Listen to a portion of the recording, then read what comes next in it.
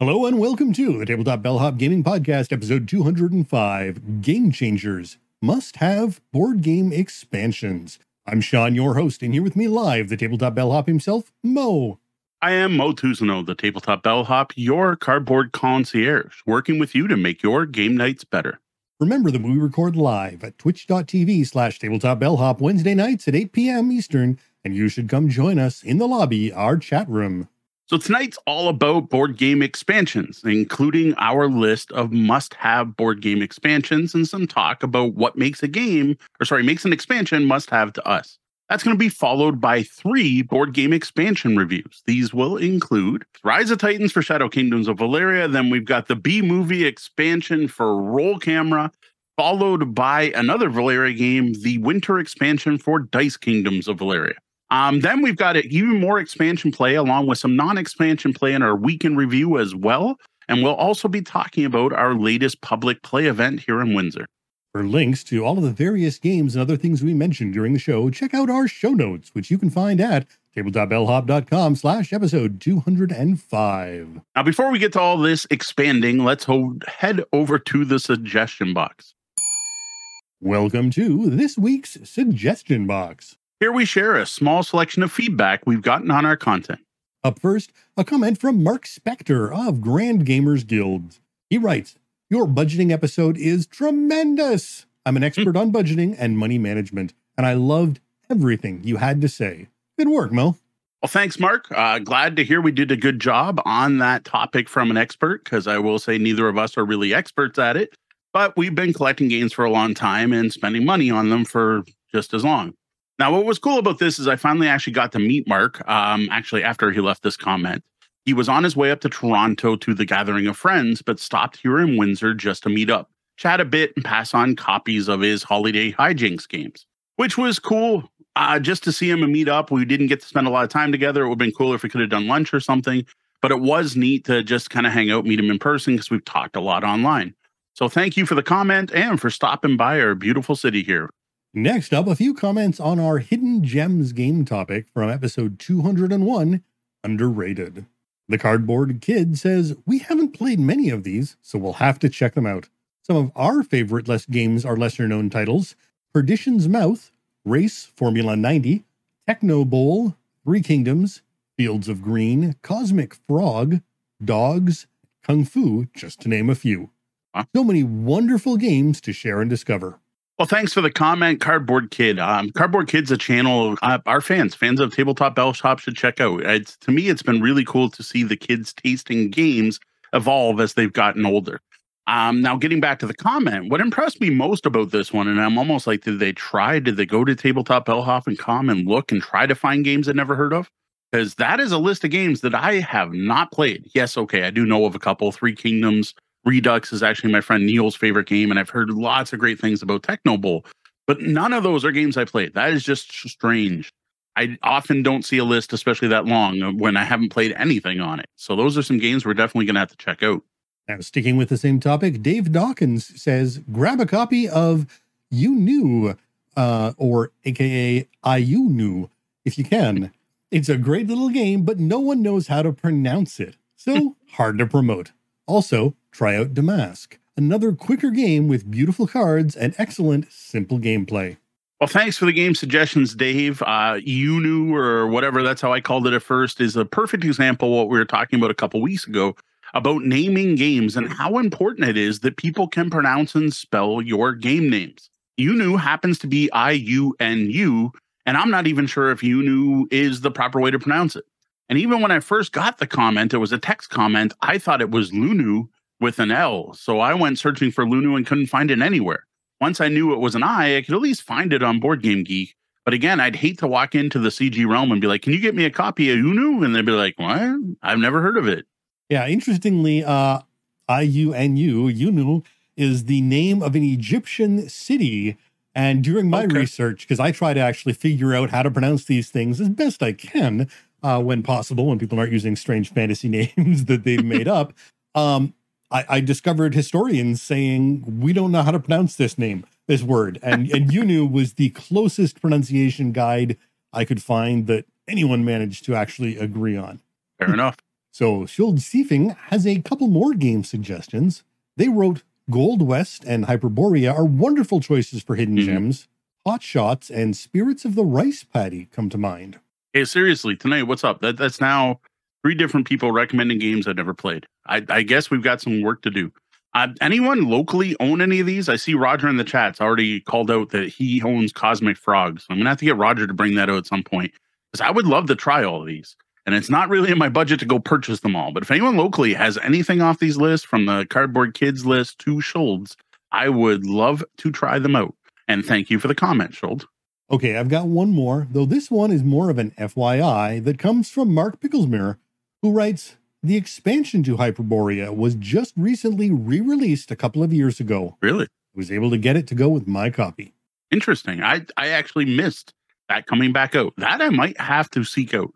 Though with this one, it's been so long since I played Hyperborea that I'm going to have to sit down and play Hyperborea so that I can learn to play that again before I throw in the expansion. But I remember spending a long time finding it, searching for it on eBay and trying to find a game good price when I was super into the game. So thanks for the heads up, Mark. Well, thank you everyone for your comments, replies, and feedback. Remember, even if we don't read your comment, we do greatly appreciate any and all feedback and conversations that come out of your replies. Though some pronunciation guides would help. That was a rough one this week. We've got a couple of things to announce this week. All right, first up, we do have an apology, or rather correction, to Renegade Game Studios in regards to their game Gunkamono. Now, in the past, we noted a concern about potential cultural appropriation of the Japanese culture in this game, both in the artwork as well as the theme and the fonts used. And it was pointed out to me the other day on Board Game Geek that is not actually the case with this game, which is good to hear. Danny Lowe from Renegade wanted to let everyone know by posting, we want to clarify the point about Japanese culture not accurately being represented in the game's creation. It's an easy assumption to make that only non-Asian people had influence over the game. However, this is not the case. The graphic designer is Japanese. She uses a Western name and married an American, so her last name is her married name. Her family is still in Japan, and her father consulted on design as well. The artist was referred to us by an art expert in Japan while doing research and is trained in traditional wood block printing techniques. Our 2 partners in Japan both approved of the name, theme, and art and gameplay and said they would make no changes. A Japanese language expert worked on the name and translations. Overall, many native Japanese saw different aspects of the work during the process. Ultimately, we feel very good about the work and diligence that went into the game and hope this clears up any concerns you have. Yeah, like I said, this is awesome that Renegade actually did their due diligence here, and I do apologize for not doing so ourselves to see if someone had already addressed this, because it was an older post by Danny. Now, the next thing we want to officially announce, a little happier, is that we are now officially voting members of the Media and Events Group of GAMA, GAMA. This is something we've been considering since they first added this membership group. We're hoping membership will lead to more collaborations, access to useful information, learning resources to help us improve our content, and a bit of credibility. Now, another benefit of going with this and having this membership is discounted passes to all GAMA shows, which includes Origins. So let me announce right here and now that we will indeed be attending Origins 2023, which is coming up quickly. It starts on Wednesday, June 21st and runs until the 25th. We'll be down for the entire event. Now, all 3 of us will be there, and due to the new membership, we'll also be able to check out things like GAMA exclusive events, including a very cool sounding first look room, early access to the exhibit halls, and more. If we can actually get online, which is sometimes a problem in the Columbus conference hall, we may just be talking about the hottest of the new hotness on social media for a change. If you're also attending, keep an eye out for us, and please feel free to say hi. While I'm sure we are busy, we'll never be too busy to stop and chat with friends and fans. Just please don't be insulted if we don't recognize you or remember your name. I am terrible at names. I really am. It's something I'm constantly aware of and something I always try to work to improve. But this is a con weekend, and we are going to be meeting a lot of people that weekend, and it's going to be harder than usual. Plus, some of us deal with crowds better than others. That said, we've got some time before the actual con, and if anyone wants to plan a timed meeting, reach out to Mo on social media or email. Yeah, hit me up on social media with a direct message or email me. You know where it is, mo@tabletopbellhop.com. Well, that's it for the announcements this week. It's time to Ask the Bellhop. We're here to answer your gaming and game night questions, working with you to make your game nights better. Tonight's question is, what board game expansions do you consider to be must-have? Expansions you won't play a game without. So this question is often asked on different forums in one form or another. A couple versions in our questions hats that we save up and we pull our questions from every week. It's been discussed on our Discord, I think, twice now, and it comes up every couple months on social media, and it seems to be a recurring Twitter topic where some pretty heated threads sometimes start rolling on about these. So what makes an expansion must-have? What's our definition? Well, first off, this may be crazy basic, but what is an expansion? Is there a standard definition for what makes something an expansion versus anything else? I would think an expansion would be any piece of content created for a game after the original game's published. While we're not going to get into tonight, I think this would even include fan-made expansions or fan-made content, or even player aids could be considered expansion content. I consider promos an expansion, as does Board Game Geek. If you sort by expansion, you get all the promos. Though I will admit, I can't think of any promos that are must-have for any games. Promos to me are usually more nice to have, kind of cool. But to me, still counts as an expansion. So now, does that include for the shiny stuff? So the alchemists, or not the alchemists, the cool improved tokens for and stuff like that. I would definitely say yes. And well, if you read ahead to our list tonight, one of them pretty much falls in that category. So yeah, I would say resource upgrades. And to be honest, I just thought of an entire aspect of this that we're not going to delve into tonight because I didn't think of it till now. But with Red Meeple Ryan in the chat room, I think is very pertinent, is that some upgraded resource expansions make games more accessible to players and make those expansions must have for people with the issues that require them. It's something I will admit I didn't think of to dive into, but is probably worth talking about a bit. That some expansions do make games more accessible. And if a game makes a game more accessible for a player so they can play it when they couldn't, it's definitely a must-have expansion for that person. So I think I know the answer to this, but is there a point where it is no longer an expansion? Like, what about these standalone content where it's, it's standalone or it can expand? A lot of the DC deck builder stuff could be considered standalone. That one's rough, see, because the same thing goes for like the entire trading card game format basically is built around this, right? Is there a must-have Magic the Gathering expansion? I know there's been must-have cards over the years.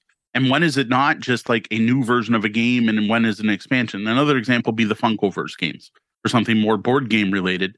They literally call their expansion, well, some of them, expandalones, which means they can be used in expansion or combined with others. Another example of that would be the Disney Sorcerer's Arena.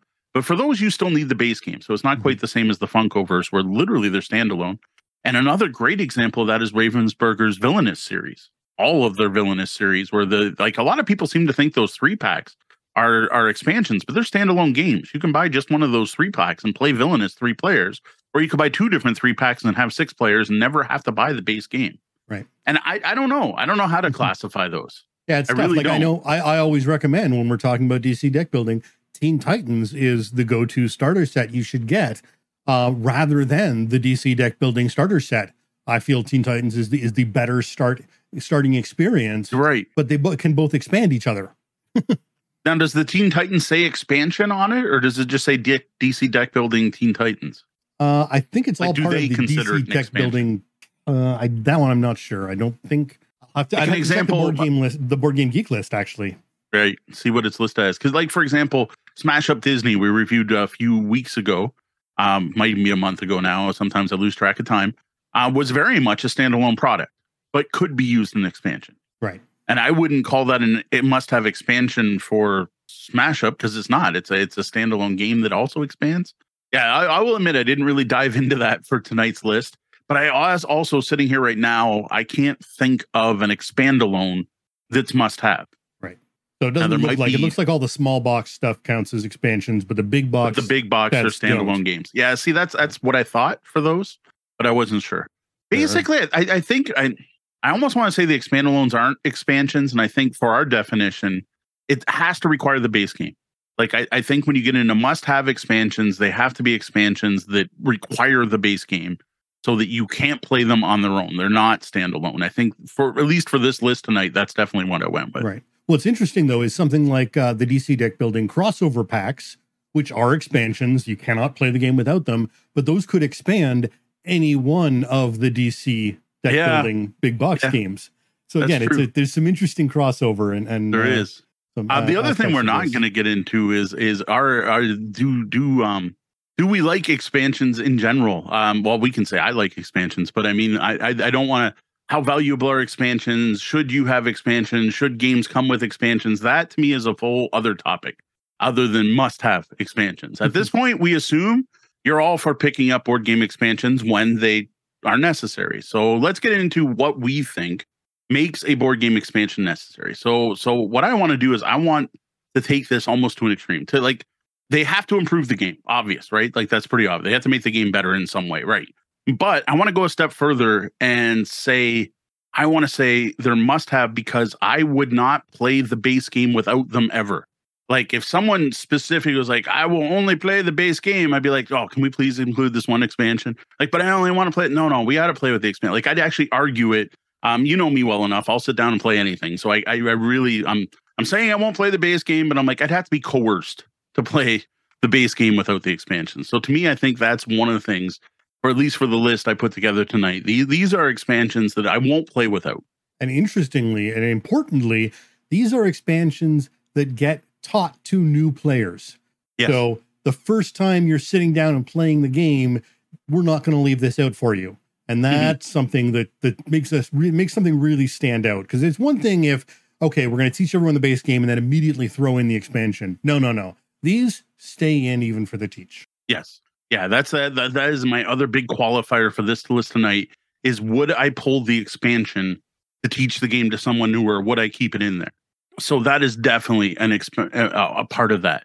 Now, the other one is if I forget there's an expansion, like if it's so seamless that it's just now part of the game, which is also going to include games that have kind of adopted their expansions with later editions. Fair enough.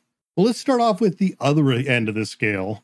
Since we've broken this list into those two sections, we'll start off with games that still to this day have standalone expansions that we think are must have starting with. So the first thing that came to mind when looking at doing this topic, and we've been talking about this topic for a few weeks now, so we've had time to think about this, but the first game that came to mind was Terraforming Mars and the Prelude expansion specifically. Terraforming Mars is one of my favorite games. It's one of my most played games. Up until the COVID-19 pandemic, I was playing Terraforming Mars almost on a weekly basis. We were playing that game a lot. The thing with Terraforming Mars, though, is it's long. It is like a 5-hour plus game at times. And you start off so slow. You don't have any resource generation. And until you get cards in play, you can't do a lot. Well, one of the big things Preludes does is gives you some kind of engine at the beginning, some little push that gives you a bit of starting resources and starting way to start generating and building that engine. It's an engine building. So that is a fantastic thing. The other thing, though, I find is, especially at the start of the game, you are sitting with a hand of 10 cards. And depending on how often you played the game, as long as you played a few times, you're looking at those and you're trying to figure out what the heck to do with them, knowing the vagaries of the giant random deck and what's going to come up. So you're like, man, what do I do with these? Well, Prelude gives you some direction. So not only do you have your corporations to choose from and go, okay, there's one that's based on steel and there's one that's based on space cards. Well, you get your Prelude cards and go, oh, wait, I could combine that steel one with this one that's going to get me to place a mine as my first action on the game. So that gives me an engine right from the beginning. So it gives you direction. Go, okay, I'm obviously going to make a game based on paying for things with steel. And there you have a way to go. And actually, I find this great for new players, because if you haven't played it, that handful of cards, you're like, what do I do with these? I have no idea. You're like, okay, try to find a synergy between those Prelude cards and your corp and go with that. And that really helps new players to not be overwhelmed at the start of the game. I remember my first experience with Terraforming Mars before Prelude, and it's daunting. It is not, and you really have no idea, and you feel from that start like you're just going to get crushed by the people around you who are familiar with the game, because they're looking at their cards and they're shuffling them and you're rearranging them. You can see them. working out these strategies and which way they're going to go for the game and how they're going to build their engine. And realistically, you don't have any idea. And Prelude just makes that a whole different ball game. Yep. If you think of it like driving, you're driving normally on Terraforming Mars, there's a whole straight road before you get into that, that downhill where you can build up momentum and get your engine going. And it really takes off a lot of that flat road at the start of the game. Yep. And that was Terraforming Mars Prelude. All right, the second one on my list is Core Worlds Galactic Orders, the first expansion for Core Worlds, which I think came with as much stuff as the base game. Now, this one I found frustrating. This was the first game I'd ever played that did this as far as I could tell and was obvious about it, was blatant about it. Now, I love Core Worlds, and I still consider it one of my favorite deck builders of all time. But when the original game came out, it was incomplete. The instructions stated as much. You had your cards and there were symbols and the kind of in the middle of the card where your set symbol for magic cards would be.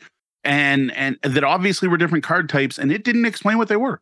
Even though, and the rules just said, oh no, ignore this. It's for a future expansion. And I was like, what? Well, if there's a future expansion, give me the future expansion. Like, don't make me go buy another product for a complete game. Now, I will admit the game was fine without it. It worked. But every time I played, it felt like something was missing because, well, there was an aspect of the game they cut out. And every time I taught this game to someone, they'd be like, what are these symbols for? And I'd be like, a future expansion. They're like, what? What do you mean a future expansion? This was a game where they cut out a part to release later. Now, Stronghold Games has explained, and Stephen Bonacore has explained, this wasn't malicious. This wasn't a money grab. This was done to keep the cost of the core game down and more reasonable, because back then, no one was going to spend the $80 it would have cost to put both together. So I kind of get it, but I will admit it was frustrating. Yeah, that's rough. I mean, when you're putting that in there, when you're telling people it's in there, it doesn't matter whether there's a good reason or not. You're still dangling this hook in front of them and not giving them anything, which is essentially going to make them need to buy the next product or hate you and not buy your products at all anymore. There was a lot of debate on Board Game Geek when this expansion came out. Absolutely. It's a dangerous tool. And I mean, is it really necessary? Do you have to have those symbols on there? If you aren't going to release it, don't release anything about it in the original base set. So this was a symbol that was literally on every card. Every card fell into a classification, which was explained with Galactic Order. Now, I will say, Galactic Orders came out, I got my copy, and it was everything I hoped for and more. It really did complete the game. It also did some cool stuff like providing a bigger box, so everything would fit in one place. So I still think it's really weird that my box says Galactic Orders and not Core Worlds, because it wasn't like a Core Worlds, like you used the expansion box, which was kind of weird. It even had room for future expansions, which thankfully weren't needed to play. The new faction mechanics were cool. They added a lot more player agency over the game, and they reduced randomness. It was great. Due to all this, Galactic Orders to me is a must-have expansion. Like Bonacore's right. It's meant to go with the base game. I will never play Core Worlds without it. And if I teach the game, I don't even bother mentioning it's an expansion. I'm just like, and this board goes out, and these symbols, when you play a card, you put a token, spend a token to do a thing, and no one would know which ships come from which expansion, right? I won't play it without. And unless people start talking about buying it, like I'm teaching them, like, man, this is really good. How do I get it? I'm like, okay, I'm sorry to say this, but this is actually 2 boxes in one. You want to pick up this and this. So that's the only time I'll actually bring it up. Now, interestingly, they did put out another expansion. Actually, there's even a solo one. Like they're still putting content out for this game. This one's still going. But the next expansion, Revolution, I don't feel this one's must own at all. This is one I will actually remove from my set when teaching the game. So it's the opposite of our definition of a must-have expansion. To me, it's neat. It adds a new thing. You get leaders and asymmetric abilities. I love asymmetric abilities. So yes, all the power to them, but it's just overly complicated for new players. So Galactic Orders, yes. Revolution, no. And as someone who learned core rules from Mo, I had no idea that it was an expansion I was learning. Yes, that's a good example, actually, because when Sean showed up, I was just like, whenever you play a card with these symbols, you go up on this track. Well, it's not a track; it's a pile of tokens. I'm not here to teach you. But that was Core Worlds Galactic Orders. All right, next up is one that our chat room has already mentioned once, and that is Xayah Embers of a Forsaken Star. This one I think is I don't know, it's funny. It amuses me and it's interesting because I love Xayah. I played multiple games of Xayah and had no problem with it. I'm like, this game's highly random. Yes, I level up for rolling a 20, I get victory points, and I can jump into a sun. This expansion fixed things I didn't know were problems until I started playing. Yes, I played a game of Xayah where one player took advantage of a short supply run with two planets that were next to each other. And they jumped back and forth a bunch at the beginning of the game and upgraded their ships quicker than everyone else. And they had a huge advantage and they were runaway leader. And yes, they won. But that was all just part of the game to me. It didn't bother me. And then every time I tried to play a space pirate, and I'm like, you know how I'm going to do it to this game? I'm going to go for bounties and I'm going to shoot people. And it never really worked out that well. And sure, some of the missions got a little repetitive. But again, Xayah to me is an experience game. It's an epic, silly game where you don't know what's going to happen. You're out in space. Who knows? It wasn't until I played with Embers that I realized just how broken some of these things really were in the base game. This is the perfect example of one where I will never go back from. And if someone asked me to play Xayah, they're like, hey, come play Xayah, I'll be like, do you have Embers? I'll be like, no. And I'm like, okay, well, I'll bring my copy next week and we can play it, because I have no interest in playing it without the balancing factors that this expansion added. Now, in addition to things already mentioned, you also get a new damage type where your ship can get covered in ice, a new home base everyone can use. So everyone has a central location to go back to repair. Lots of new ship upgrades, solo plays for those who are into that. Neat little comets that circle around planets, lots of new things. This, to me, I feel this expansion is so necessary to make Xayah great, and it was already good, that they need to, Far Off Games, if they ever reprint Xayah, if they go for whatever they're on, 5th or 6th printing, it needs to have this just put in the box. Yeah, absolutely. Now, I didn't play Xayah before Embers. My first introduction to Xayah was with Embers of Forsaken Star. I think possibly the first time you played it. I think it might have been. I'm not sure if it might have been the first time you got it out. And it was just a fantastic game. Like, this is a great game. And then hearing about some of the earlier play, I think a lot of the enjoyment you may have had of that game are a little bit rose-colored glasses, because again, you didn't know any better. But yeah, there's just that randomness, and you wanted to love this spacefaring game that's got all this cool stuff, but it's also got all this nasty randomness and just literally broken mechanics that you were willing to overlook at the time. Yeah. Until you found out that, oh wow, this is a really great game when we just tweak a few little things. And those tweaks were Xayah, Embers of a Forsaken Star. And in all fairness, if you're a heavy Euro gamer, you may still hate it.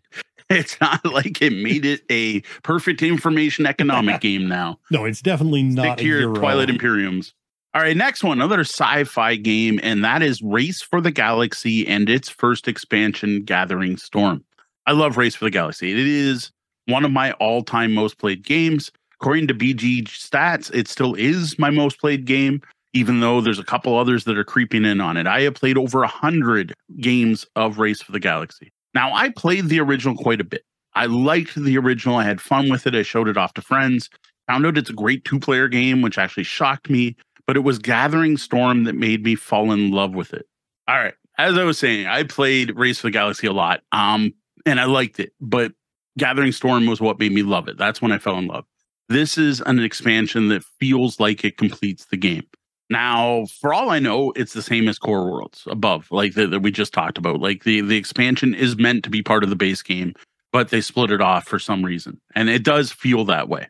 This expansion offers better card balance. The most important part is more cards with keywords, which are needed by some of like the 7-cost developments where like you get a power if you have more uplift cards. Well, this added more of those uplift cards and the alien cards and the other keywords. Better 7-cost developments. Goal tiles and Race are huge for the same reason that we mentioned for Prelude for Terraforming Mars of giving you direction. You start off a game of Race for the Galaxy for a handful of cards with tons of icons on them. You're like, I don't know what to do. Now you can be like, well, at least I'm going to go for that goal, or I'm going to try to do these two things. That was extremely useful. Then full rules for solo play. It has the most, I don't know how to describe it. Complicated is not the right word, but involved AI system I've ever seen, using flowchart style boards and rolling funky dice to figure out what the AI does every turn. I liked Race. I love Race with Gathering Storm. Now, since Gathering Storm, there were a bunch of expansions that came out of this. But this is the only one I feel that was must-have. Now, one thing I learned eventually is that these expansions were released in trilogies. So the first trilogy was Gathering Storms, Rebels versus Imperium, and Brink of War. And honestly, those are the only expansions I recommend people pick up at all. Anything more than that makes the game feel bloated. And I think some people even think Brink of War started to make it feel a little bloated. And I don't disagree. Well, they never put out like a buy race with the expansion included. What they have done now, though, is they did bundle those first 3 expansions. They actually also bundled the second 3 expansions. And the designer now has stated just pick one of the 2 boxes to use. So that's kind of interesting that they realized it got bloated by itself. And I got to say, your best way to pick it up now would be to pick up that whole trilogy that includes Gathering Storm instead of buying Gathering Storm and Race. I would buy that trilogy and the original game. Yeah, unfortunately, as fantastic as Race for the Galaxy is, they did sort of drift towards Ascension in the, we have way too many cards, you are never going to be able to shuffle this deck ever. Yes. And like extra player boards and stuff. Like you never played the ones where there was like an alien base where you have to move meeples on, in addition to the war track that keeps track of your thing, and then your ability to flip other people's planets over. Like it just got, the icons were bad enough, and then they threw in all these little optional rules. Yeah, I mean, anytime you need to split the deck up among multiple people at the table in order to shuffle the main deck, that's a bad sign. It's a bad sign. But that was Race for the Galaxy, Gathering Storm. All right, my next one, our 5th one on the list, is the power-up expansion for King of Tokyo. Now, if you're looking for a super simple, kid-friendly, dice-rolling, Yahtzee, King of the Hill game, King of Tokyo is fine. It's a bit, to me, I'd rather play it than Yahtzee. Yes, you get some nice little power cubes. You get to buy some cards to make it kind of neat. But you'll never see me, or even my kids, playing with just the original. It's just too basic, too random, and what I hate the most is it doesn't matter which of the cool-looking monsters you are. This game needs the power-up expansion, which makes it asymmetrical. But like, yes, I know I love asymmetrical, but this one, it just matters, right? Like, it should matter if I pick the Cyber Bunny or if I pick the Godzilla knockoff Gigazor. Like, that should make a difference. With the expansion, now it matters. Every single monster has its own unique deck of cards, which makes them all feel different, and they actually have different play styles. Different ones are meant to be played different ways, and that is just really cool. Now, what I will recommend is definitely pick up Power Up, but start with 1 power each in play.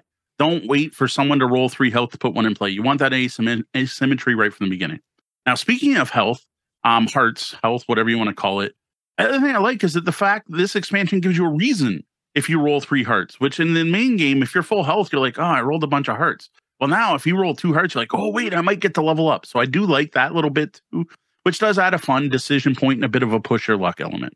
I was shocked when they put out a 2nd edition of King of Tokyo, which I will admit, I have not tried the new edition of King of Tokyo, but I was shocked that Power Up was still a separate expansion, like very shocked. I'm like, come on, like why didn't you just put it in there? It's like the expansion box is this big. It's 1 deck of cards. Yeah, okay, there's a couple tiles and tokens, but it's like, it doesn't seem like something where they would have had to pull the expansion out to keep the price point low.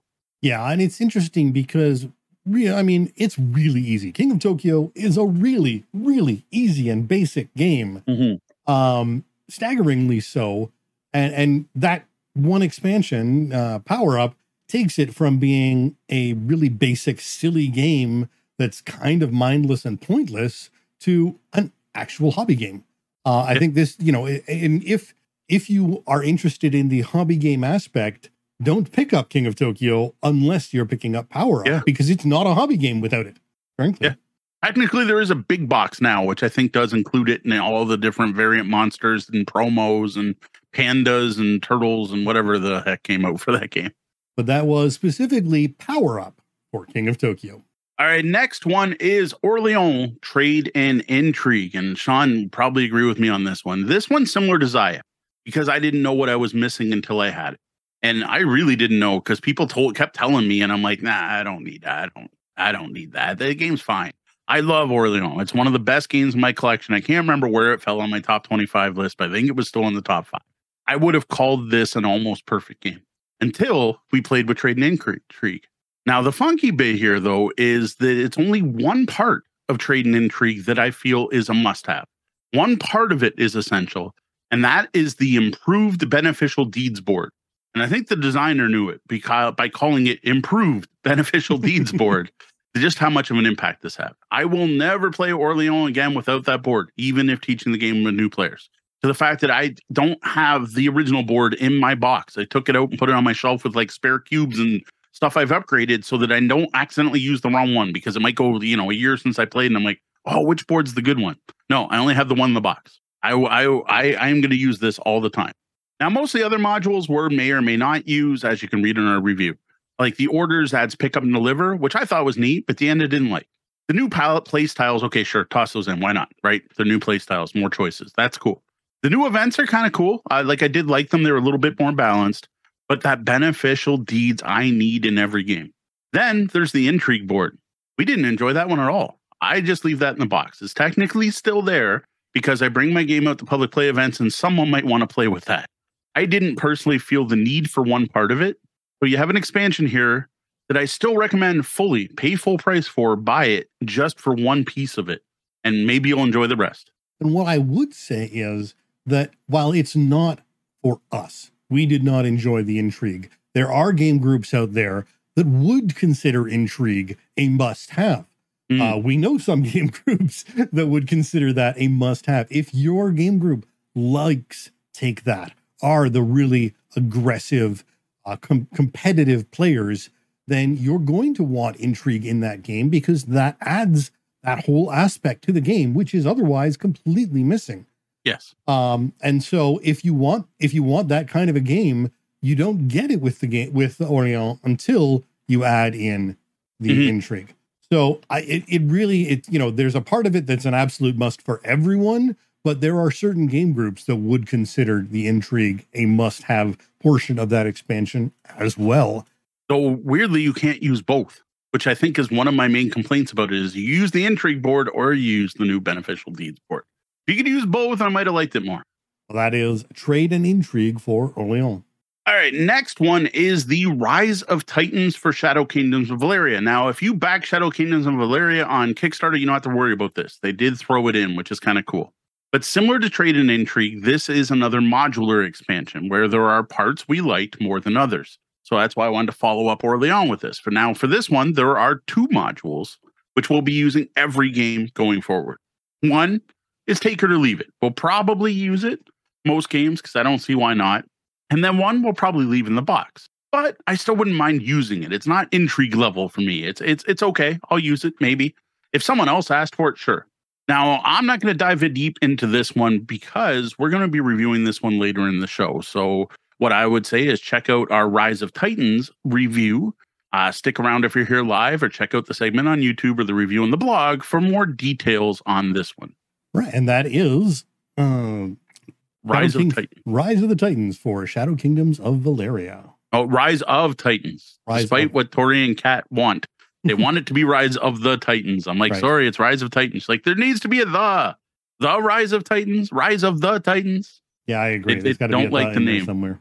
Yep, there should be. It's just Rise of Titans. Actually, technically, it's Shadow Kingdoms of Valeria : Rise of Titans, I think is the official name of that game. I don't know. Check up top later when we review it. It's right here. See? Shadow Kingdoms of Valeria : Rise of Titans. All right, next up. Sean's going to disagree with me on this one. This is the Extermination expansion for the 3X board game Horizons, because it should be a 4X board game, and Deanna and I both feel that you shouldn't release a 4X game without all 4 X's. Now, in addition to adding a 4th X, this also adds a much-needed level of player interaction that felt missing from Horizons before that. It was very much multiplayer solitaire with a little bit of a, oh, I got there before you, ha ha ha. Now, I get it. The player interaction in this expansion is mostly negative player interaction. You are doing mean things to other players and damaging them in some ways. So I get that it's not going to be for everyone, but I felt it had its place here. Now, I'll admit, I also feel the same way about Twilight Imperium 4th edition, which lasts the exploration. How do you call it Twilight Imperium and call it a 4E when it only has 3?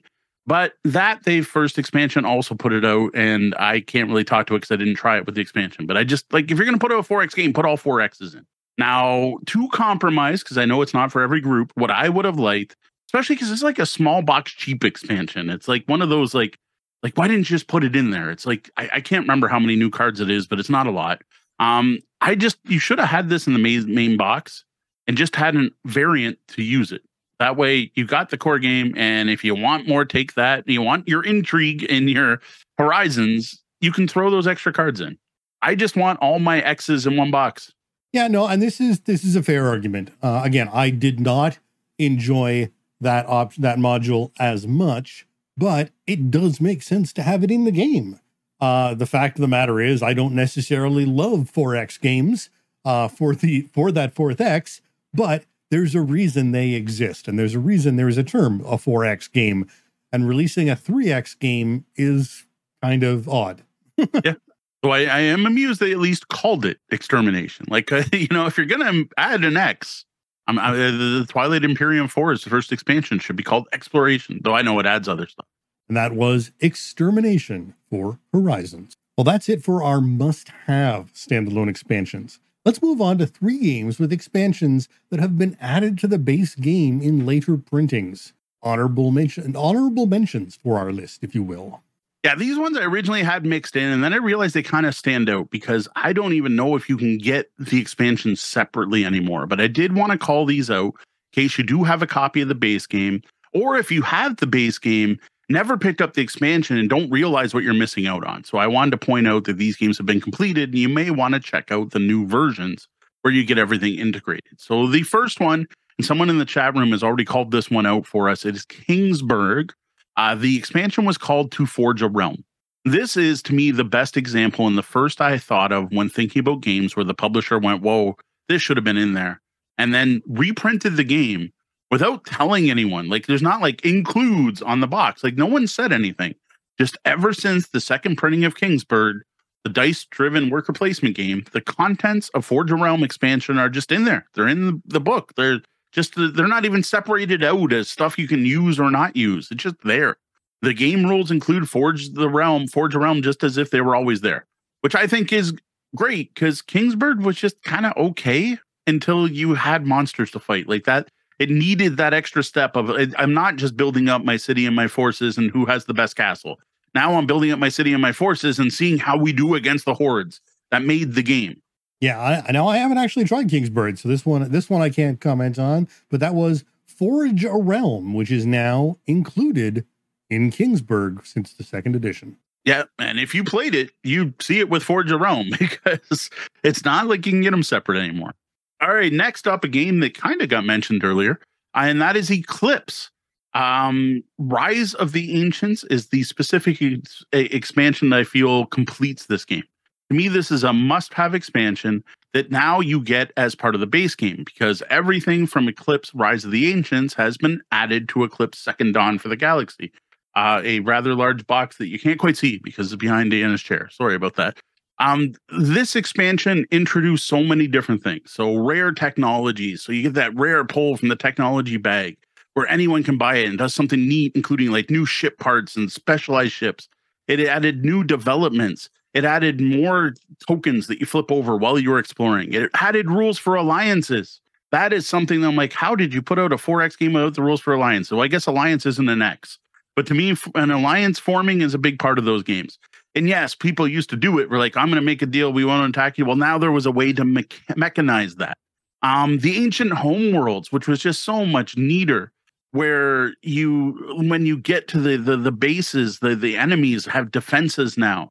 4 new factions to play, including the ability to play 9 players. A 9-player 4X game. That's massive. When I first got this, I knew I was never taking it out of my box. And then when I sold my copy, I sold it with it, even though Ancients actually eventually went out of print. And people were like, can I just get Rise of the Ancients off you? I'm like, no, these go together. Sorry. These I couldn't even take them apart at this point. They're so integrated with one another. So that I again, Sean's played, but you played it after all this was tossed in. So yeah, and Ryan's pointing out there that Eclipse had a lot of expansions for what was already a 4X board game. Yeah, there was quite a few, and a lot of it was modular.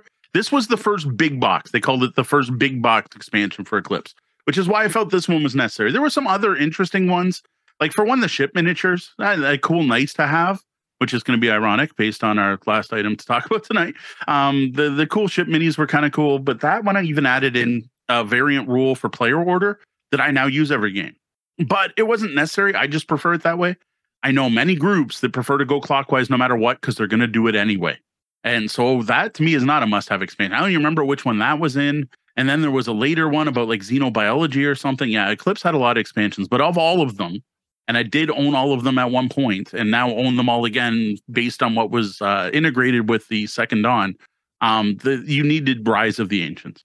And again, that was Eclipse, Rise of the Ancients. Okay, my last one's a bit silly, and I've kind of hinted at it a couple times here, but I refuse to play Anachrony with at least one part of an expansion, which was the Exosuit Commander Pack, and that is the plastic mechs, the plastic exosuit minis that you slide your little wooden worker tokens in. I can't see ever playing Anachrony by stacking cardboard tokens and like putting them down and things sliding. That would just, it would bother me so much. It wouldn't feel right. It'd be like, having processing disorders and things being in the wrong order and needing to fix them. It would just be wrong. If anyone asked me to play Anachrony without them, I'd be like, I'm going to drive home and get my minis. Okay, because this is wrong. Now, with the original expansion, when it was first published, it actually also gave you two different big expansions. One, the Guardian of the Council, which is another whole set of miniatures that weren't in the base game, a whole new faction that could be used as a like third-party faction and was also used in the solo play, or you could now use them as a new like choice at the beginning. And then the Pioneers of New Earth modules, which added your ability to level up your mecha. So they were two things that fit the exosuits. I keep calling them mecha, but the exosuits. So those were pretty cool. But I mustn't be the only one who loved the minis because they were included with the base game in the latest Kickstarter, which included the Infinity Box and 2 new expansions. And when mine showed up, I got all that with it. Now, interestingly, just before recording, I was on their website. The game now, they pulled them out. So here's an example of, for the Kickstarter and for the Infinity Box, they put them in like, yeah, it's must have. Everyone's got to have these. I'm like, nah, let's pull it out. And again, I'm guessing it's Mindclass trying to keep the cost of what's now called the Anachrony Essentials box, which is the main box you want to buy now, and the Exosuit miniature kit or miniature pack. It's called a miniature pack. But that miniature pack, unlike the original Exosuit Commander Pack, just has minis. There's no expansion content in it. You just get miniatures. That's it. What they've done with the expansions is they've thrown them in something called the Anachrony Classic Expansion Pack. And I love you Minecraft games, but like, I don't even know what to tell people to buy anymore. So thankfully your website was pretty clear if you were totally new on it, but you have to almost unlearn what you've learned if you go there about Anachrony and like, just read the page to find out what to buy. So this was a unique one, and because they didn't include it, put out an expansion, everyone loved it. So like, here, we're going to give it to you. And then like, no, wait, we're going to take it out again. Because maybe there was like, they put it out and people weren't buying it at the higher price point. I don't know. But this one's silly. Like it's plastic miniatures to put cardboard tokens in, but the game's so much better with it. It just feels wrong without it. And that was the Exosuit Commander Pack for Anachrony. Now that's it for our list of must-have board game expansions. Are there any we missed? What's a game you have that you won't play without one or more expansions? Tell us about it in the comments. Now we're about to check in with the lobby, but a bit before that, just a quick reminder that we are here to answer your gaming and game night questions. You can get questions to us by going to tabletopbellhop.com, clicking on Ask the Bellhop. You can fire off an email to questions@tabletopbellhop.com or message me directly on social media where I can be found everywhere as Tabletop Bellhop, one word. Join us for a look at the Rise of Titans expansion for Shadow Kingdoms of Valeria, an expansion featuring 4 new modules. Now, before we dive into the expansion, just in case you don't know the base game, be sure to check out our Shadow Kingdoms of Valeria review on the blog at tabletopbellhop.com, on YouTube, or as part of episode 196 of the Tabletop Bellhop Gaming Podcast, Endgame. We also should note that we received a copy of this expansion along with the base game as thanks for the preview we did for the original Shadow Kingdoms of Valeria Kickstarter. So Shadow Kingdoms of Valeria Rise of Titans was designed by Stan Kordonski, who is the designer of the original game and features the awesome artwork of the Miko, which blends in perfectly with the artwork of the original game. This was published in 2021 as part of the original Shadow Kingdoms of Valeria Kickstarter, but is now available in retail as a separate product. This expansion does not affect the player count of the original, which stays solo to 5 players, but does make the game a bit longer as the new modules add more decision points and more weight to the game, which can increase player thinking time. This expansion has an MSRP of $25, a reasonable price for what you get in the box. So Shadow Kingdoms of Valeria Rise of Titans presents 4 expansion modules that can be added to your games of Shadow Kingdoms. There's the Shrine of Titans, where your most powerful troops are resurrected and can be purchased with gold. The Great Battles, where troops from all factions battle together to defeat the Valerian forces. Ancient Spells, which add some new abilities and asymmetry to the game. And Wraith Dice, spectral forces that can be used in any battle, but don't take up room in your army. See everything you get in this expansion in our Shadow Kingdoms of Valeria unboxing video on YouTube. In this video, Mo unboxed everything that came with the Kickstarter, including Rise of Titans. Jump to about 14 minutes in to get to this expansion. So Shadow Kingdoms of Valeria Rise of Titans comes in a much smaller box than the original box, which this I really dig, is small enough to actually fit in the original box, which is a great way to keep the expansion content separated from the core game, should you choose to do so. In that box, you get a very clear set of rules. A set of 5 purple Wraith dice, 2 additional dice in each color from the core game, a punch board with hexagonal tokens in all the player colors, a deck of ancient spells, a deck of oversized cards featuring the Great Battles, and a 2-sided Shrine of the Titans tile.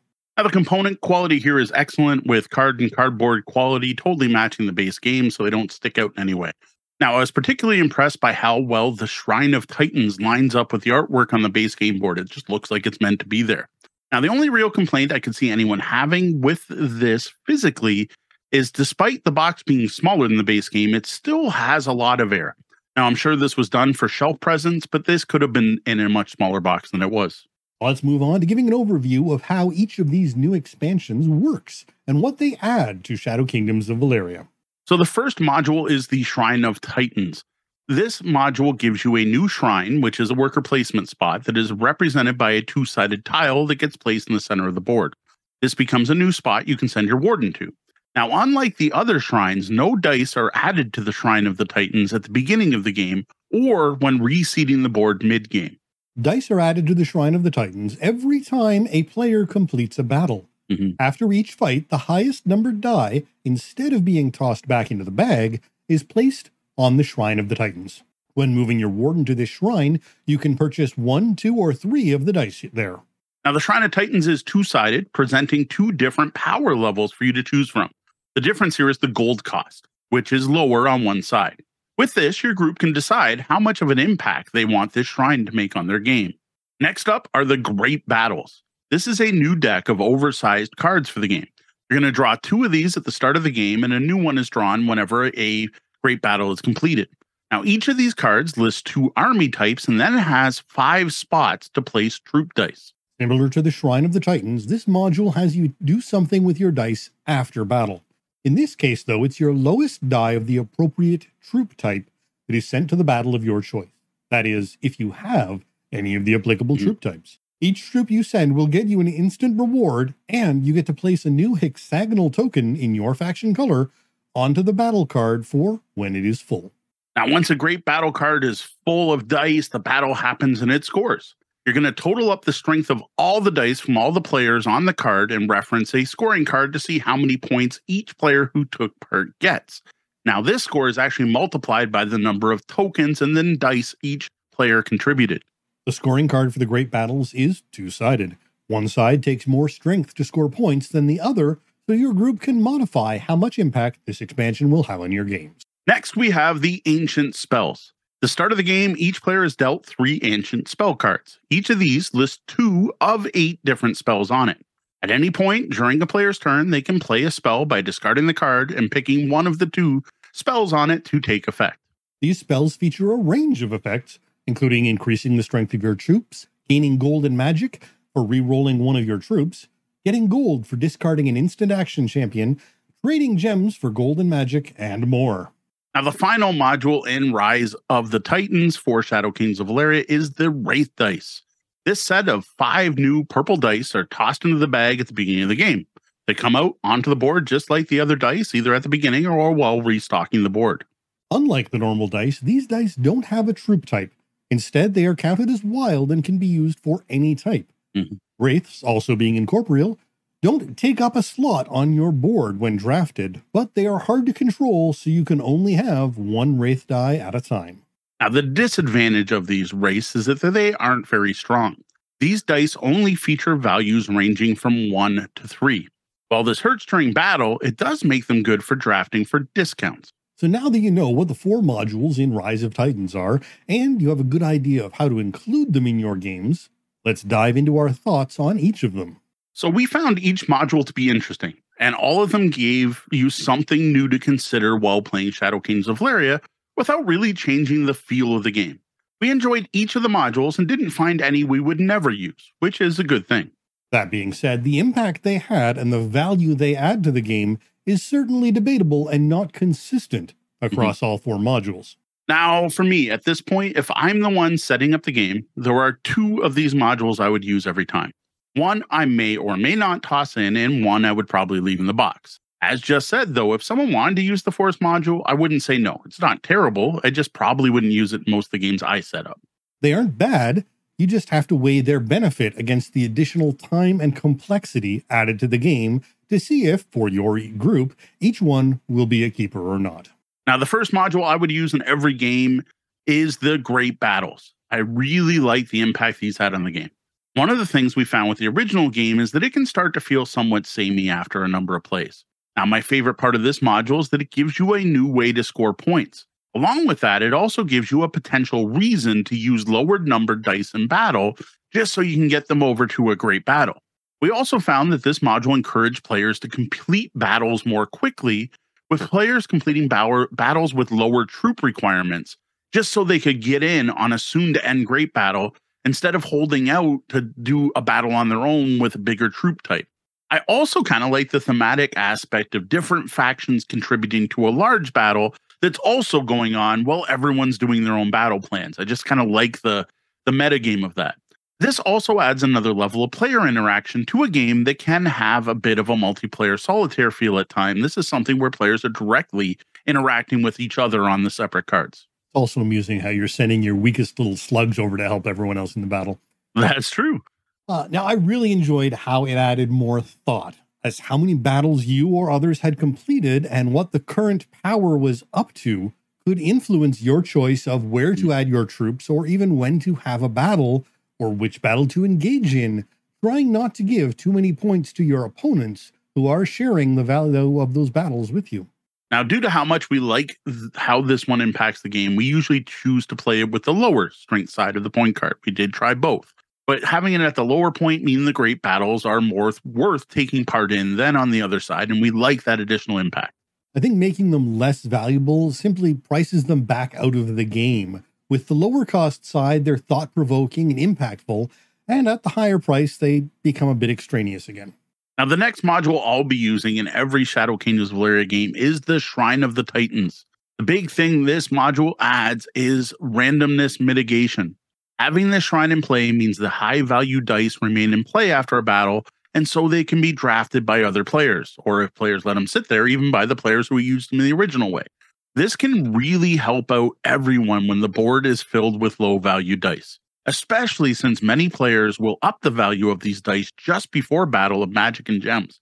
So you draft a low-cost one, you pump it up, and then it ends up going to the shrine where it's now available for someone else. Interestingly, in one play, we found it could act as a distraction, with the player overly focusing on it to their detriment, as the big dice aren't always the best choice.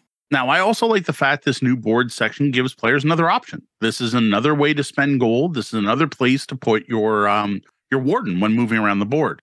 We've had some games of Shadow Kingdoms where players have more gold than they know what to do with, and it's nice to have a new spot to spend it. Just don't waste all your cash there, or you might regret it later. Now, I particularly liked using these 2 modules together, the Shrine of Titans along with the Great Battles. There's just something about your troops going on to be used in additional ways after a battle that feels good, even if it may not be you that gets to rehire a troop that's resurrected. Using these 2 modules together also reduces the randomness of the dice draw during a refresh. And this is something you don't really get the first time you use it, but you start to notice that when you're refilling the board, well, these dice are still out, so they're kind of locked into play and they're still going to be there. So I thought that was pretty interesting change to the probabilities of the dice bag. It definitely made battles feel much more impactful and fulfilling as a player to see your dice do one thing and then go on to continue being of value. Though, of course, again, as Mo said, it potentially reduces the dice available in the next die pull. Now, speaking of dice, my next module of choice from Rise of Titans would be the Wraith dice. We thought these purple dice were pretty cool. They're great at reducing the randomness of troop colors, which will help players be able to complete battles earlier. When players haven't unlocked things like every faction has an ability that lets them use their color as a wild card. Well, until then, you could have a board where there's no brown dice to draft. Well, Wraith will fill that spot. I also dig the fact they're low-powered dice, which is great for getting discounts, but don't make a huge difference in battle. So yes, you grab that one Wraith to get 6 gold if it's on that particular shrine, but then it's only a 1 in battle. I kind of like the balance of that. So it is possible that 1 to 3 strength might be the amount you need to push to a higher scoring category, because once someone played this game even once, will realize it's all about hitting different thresholds. I didn't see their value at first, and I still don't love them, but that's why they're at number 3 on our list here. I did by the end of the game see the benefit of them and grew to appreciate them more, but they would definitely never make a must-have list for me. And this is one I would definitely keep out, I think, when introducing the game for new players. I just think it's an extra level of complexity. Now, while I can't pick out a specific aspect of the Wraith dice I don't like, I take or leave them. Like, they're a fine addition, but I don't feel like they were missing either, because we played a game on the weekend that didn't use them at all. Yeah, exactly. They're nice, but perhaps some players might really adapt well to them and thrive with their addition. Now, of course, the final module in Rise of Titans for Shadow Kingdoms is my least favorite, and that is the Ancient Spells. Which is ironic. If you have read or listened to our Shadow Kingdoms of Valeria, my biggest complaint about the game is its lack of asymmetry, and that's what this expansion was meant to add. But it's just not the right kind of asymmetry.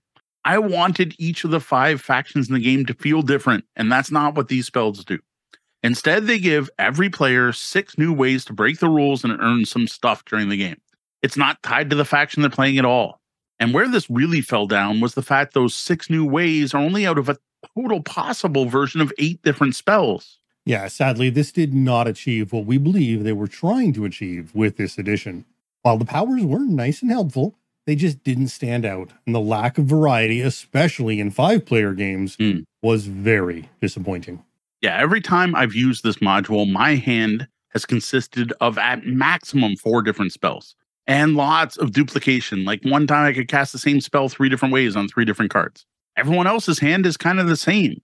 And there's always an overlap of what spells you have with the other players. I think the biggest problem with this one is only having 8 spell types ends up not feeling at all asymmetric. Yeah, this deck needs, for me, a significant expansion for it to achieve its goals. Right now, it's just not worth the time involved in adding them to the game, both in decision time, setup, and teaching. Yeah, I wanted more out of these. I don't feel they really add much to the game, and the fact everyone gets them kind of made the effect kind of feel like a wash, like we've all getting the same benefit. I tend to leave these in the box when playing Shadow Kingdoms of Valeria. That said, if someone said, hey, I like the spells, toss them in, sure, I'll play with them. Again, it becomes a cost-benefit analysis, and these just fall a little short. Now, overall, I think Rise of Titans is an excellent expansion for Shadow Kingdoms of Valeria. Unlike some other module-based expansions, we ended up liking all 4 of the modules presented here. Now, of those 4, there were 2 we really enjoyed, and we'll be using pretty much every game. The Great Battles and Shrine of Titans specifically. There's one we may or may not use, which is the Wraith dice, and one we'll probably keep in the box, which is the Ancient Spells. With this, the impact of those first 2 modules have on the game, to me, pushes this expansion into that must-have for all Shadow Kingdoms of Valeria players category.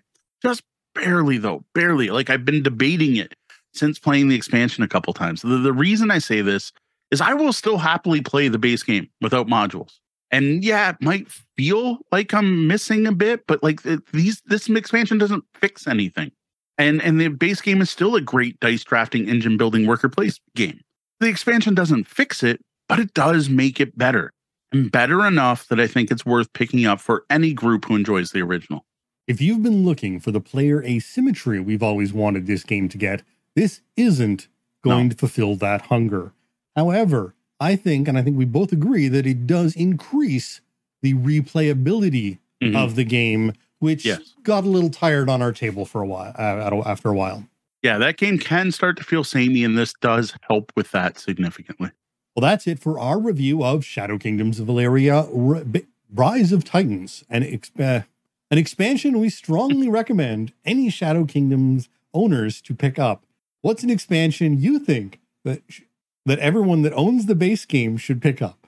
Tell us about it in the comments below. If you have thoughts on this review or must-have expansions in general, I invite you to join the Tabletop Bellhop Discord, which you can find at discord.tabletopbellhop.com. Welcome to a review of the B-Movie expansion for the cooperative movie-making board game Roll Camera.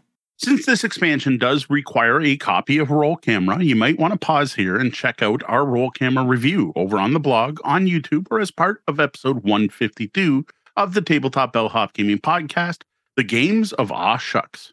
We also want to thank Grand Gamers Guild for getting us a review copy of this expansion.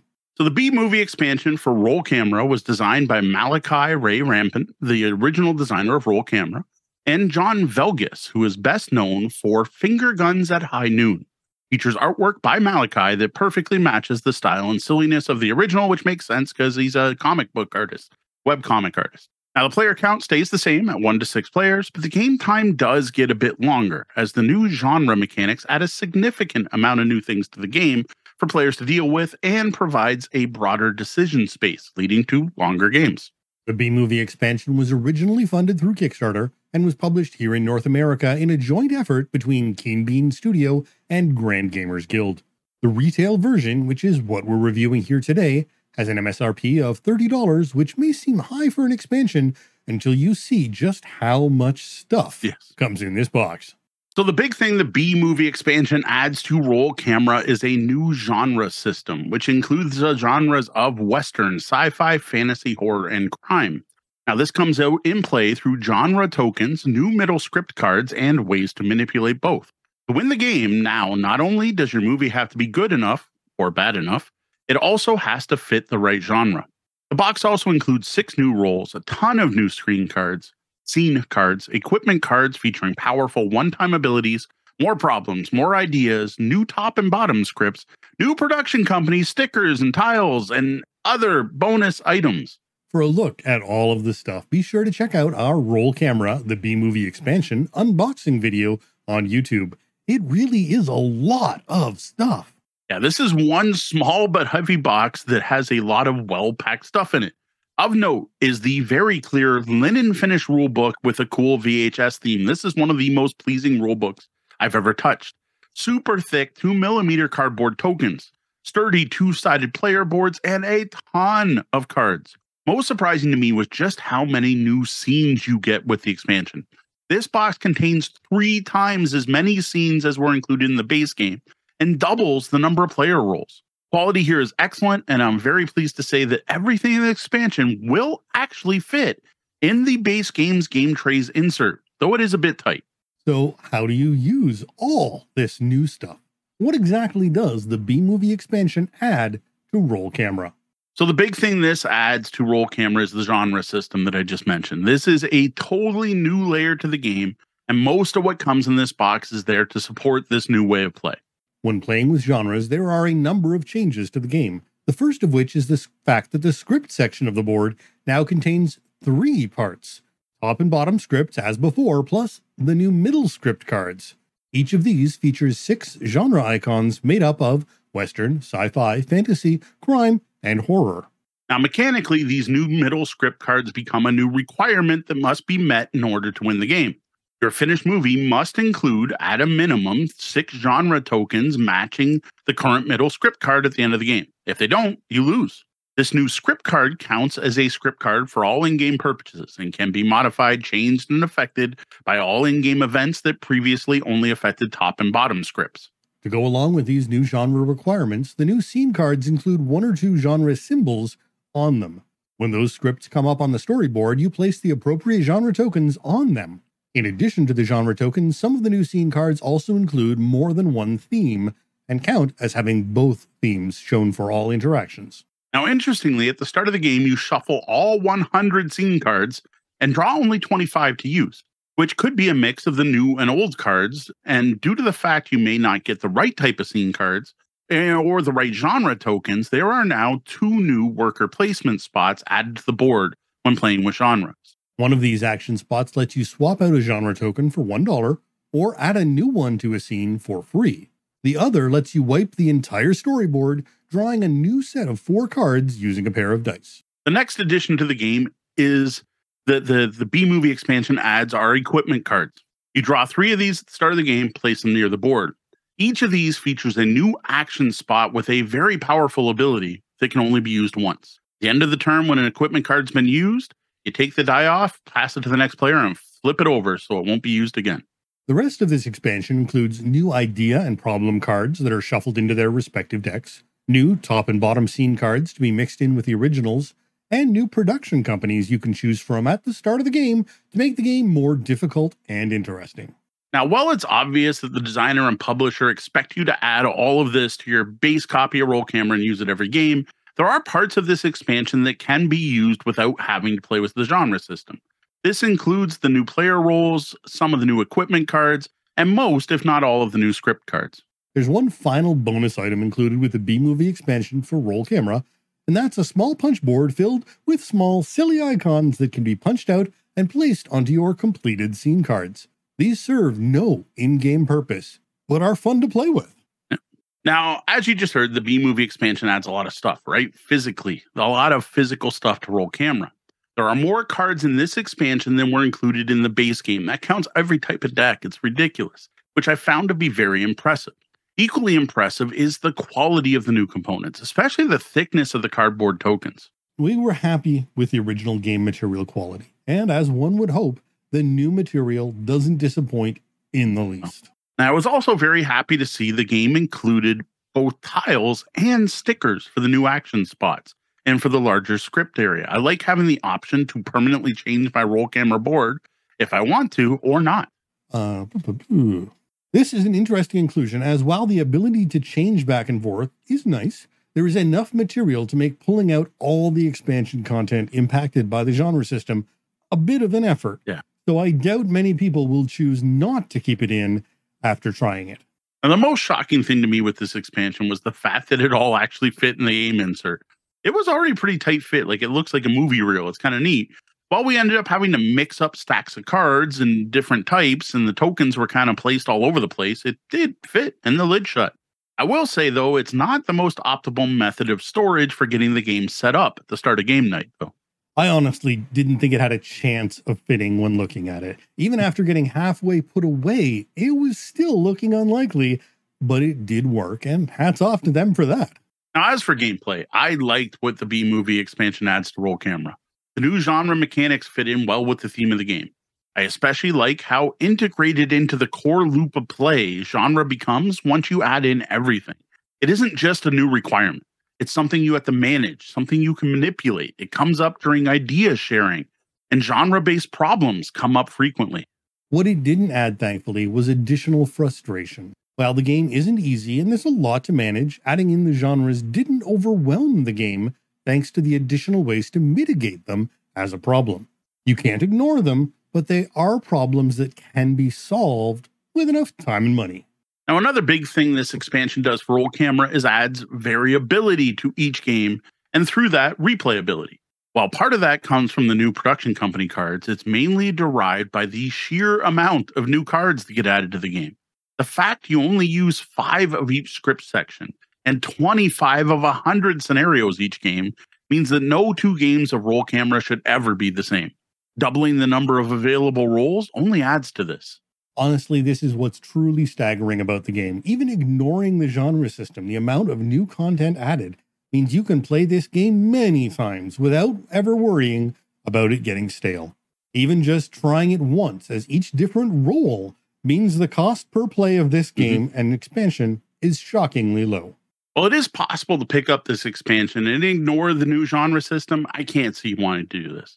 With the B-Movie expansion for Roll Camera, I say you are either all in or you aren't. While there are a few things in this box not tied to the new system, the vast majority of it is all designed to work together central around this new mechanic. I would say at the very least, Get it all in there for your first play or first few plays. I think you'll decide it's more than worth keeping in. Now, amusingly, one of my favorite parts of this expansion is the fact the genre tokens were designed and sized in such a way that they're designed to be placed onto your completed scene cards once they're flipped over.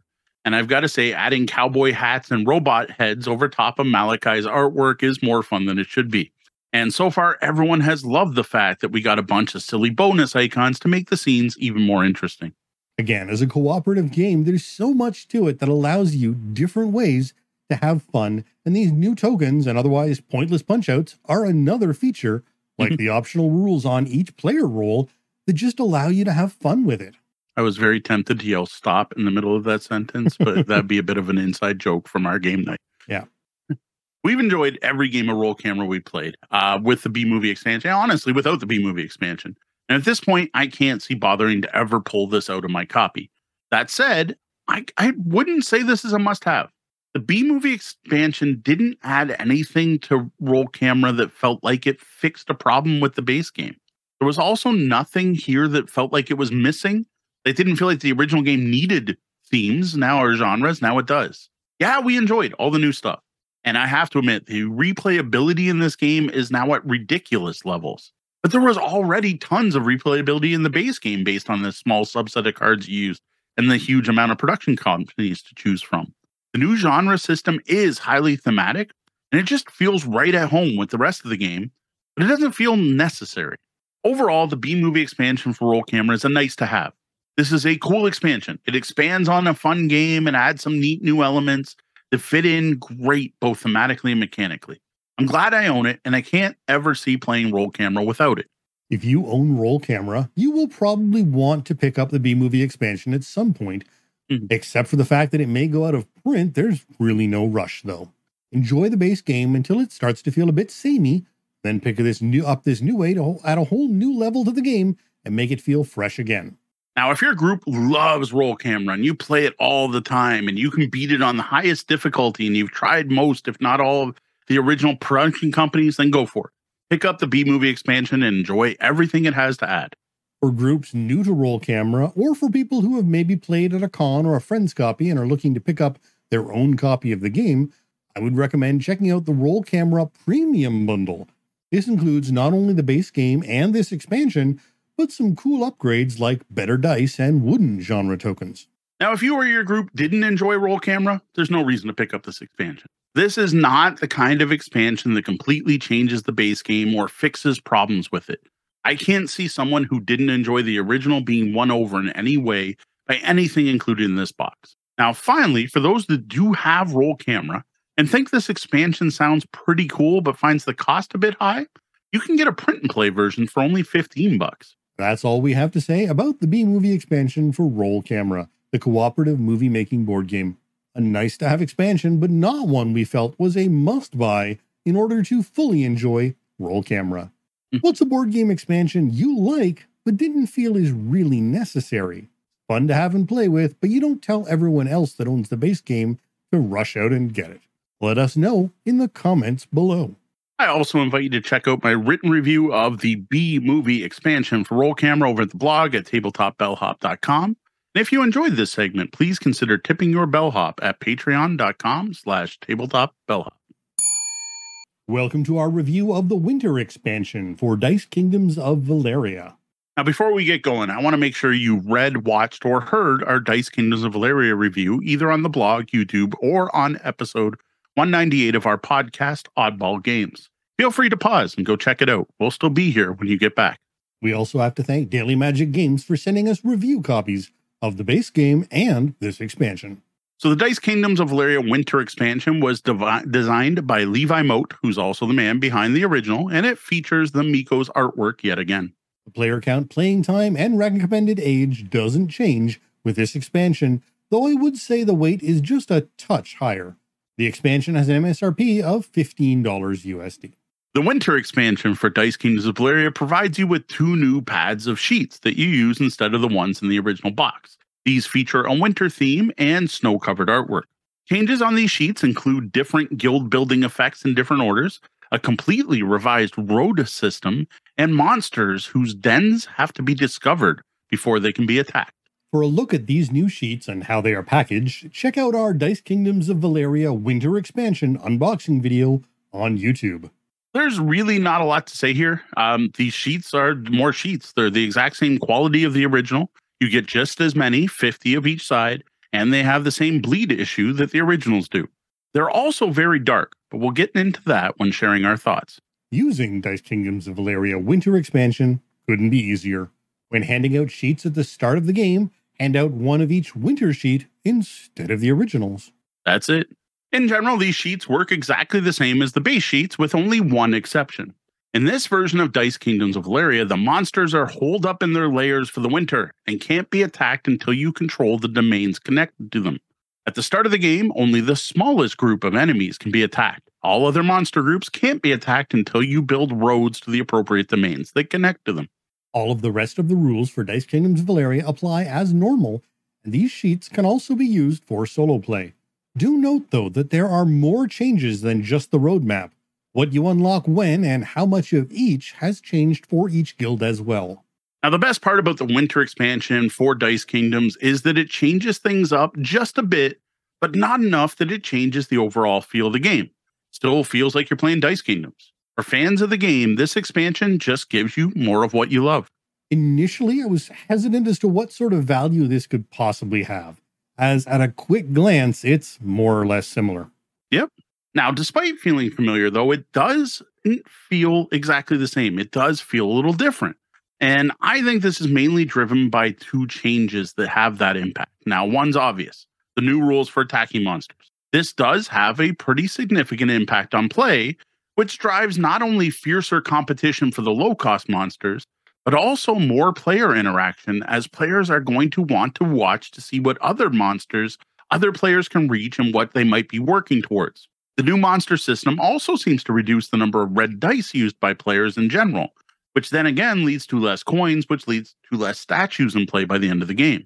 This has led our games to have less deviation in final scores by the end, which is something I actually personally like. If you don't do much attacking already, though, it may not have as much of an impact on your game. True.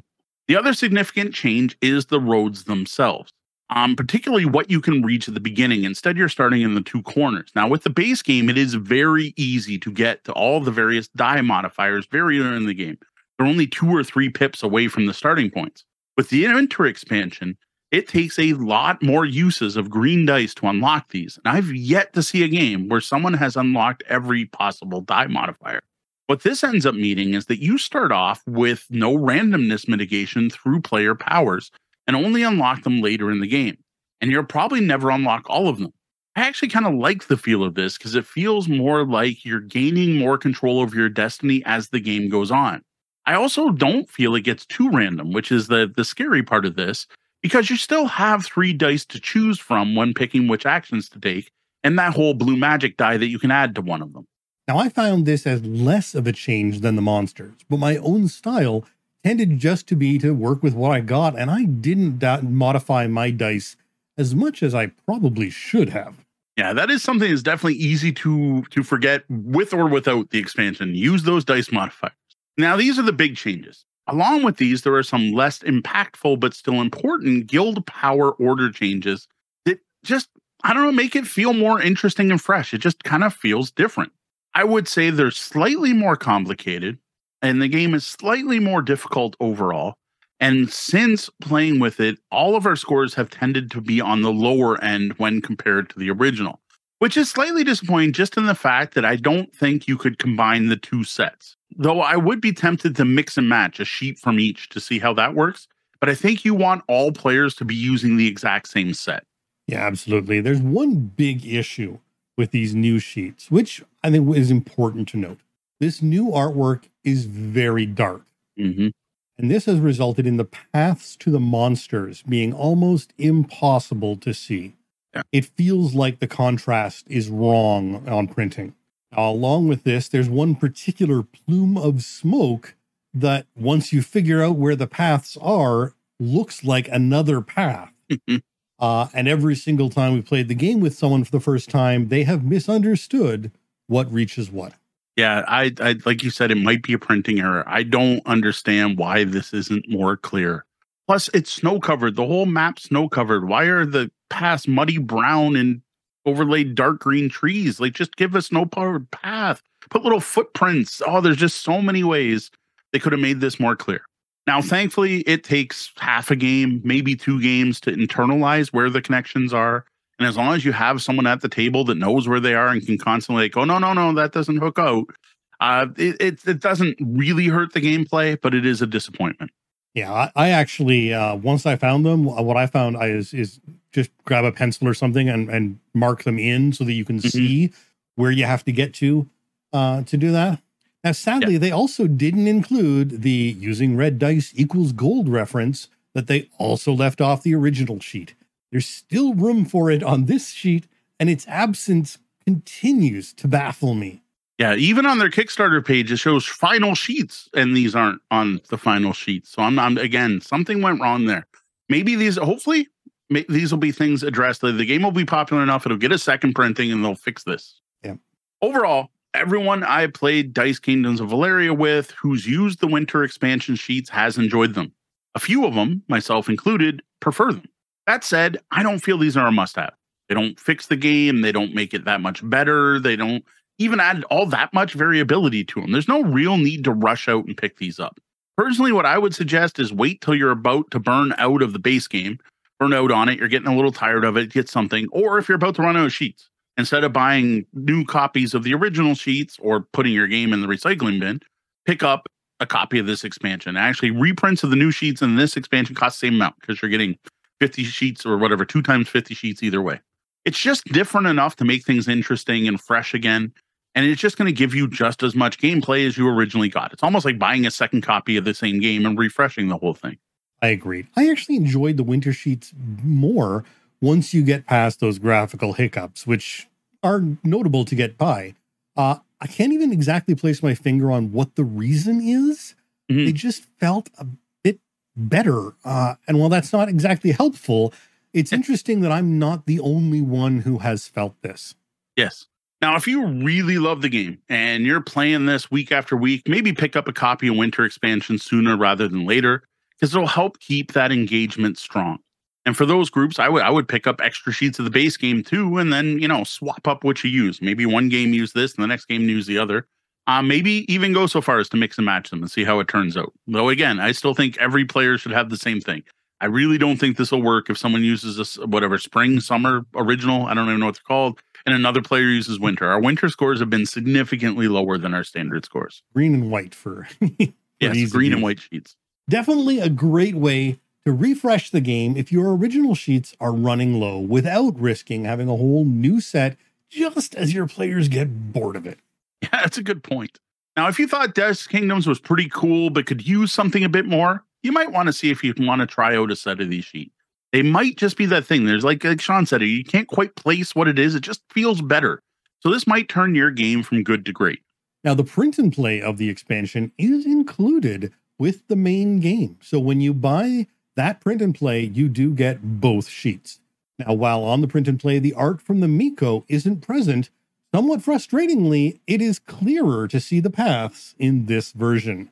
Yeah, you can kind of tell they kind of blocked out the graphic design, but for anyone who has vision issues, this is actually going to make the game more playable by using those files.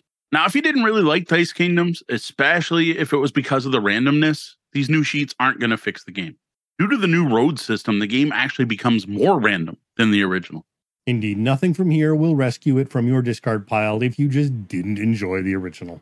Now, personally, I'm glad I got to check out both sets of sheets. Kickstarter backers got the same thing. You got both right included in there. While I do prefer the winter sheets, just barely, I'm happy to play with either set. And now I just leave it up to whoever I'm playing with to decide what to use. Well, that brings us to the end of our review of the Dice Kingdoms of Valeria Winter Expansion. A couple of new sheets that keep things interesting while giving more of what you love about the original.